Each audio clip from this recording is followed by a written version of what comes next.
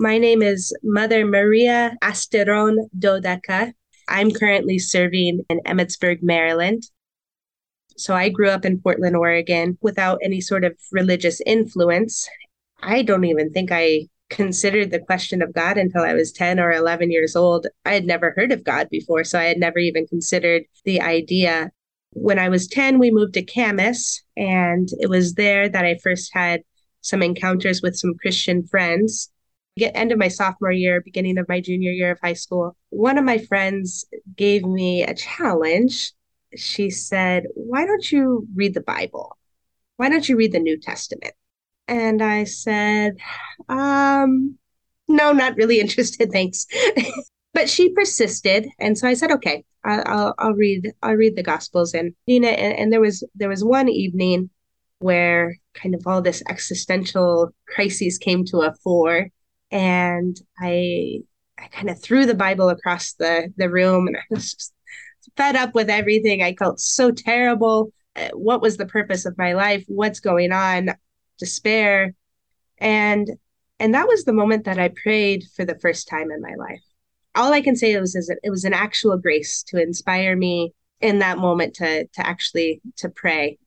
And I knelt down next to my bed, and I don't know, I guess I just figured that's what you do when you pray, you have to kneel. So I knelt in my room. I'd never prayed before. And the words were very simple. My heart spoke very simply to our Lord. Simple words, just, "God, I don't know if you exist. I don't think you exist. But if you do, I'm ready to believe. I want to believe. So help me.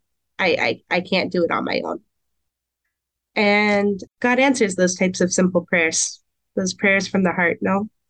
And I don't know if I could really put into words the experience of that night, but I felt to the core of my being God's love. It was like the truths became evident within me that He existed, that He loved me, that Jesus was God. I don't know how that came in, but it was there. And this is why I would say it relates to my vocation. I think my vocation was in this moment as well, because I knew He loved me and I knew I belonged entirely to Him. I had no idea what that meant. I didn't know, I had never heard of religious consecration or the religious life or I anything like that.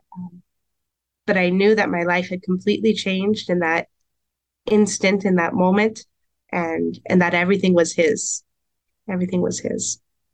He already knows our hearts. So if we're struggling, we don't need to hide it from Him.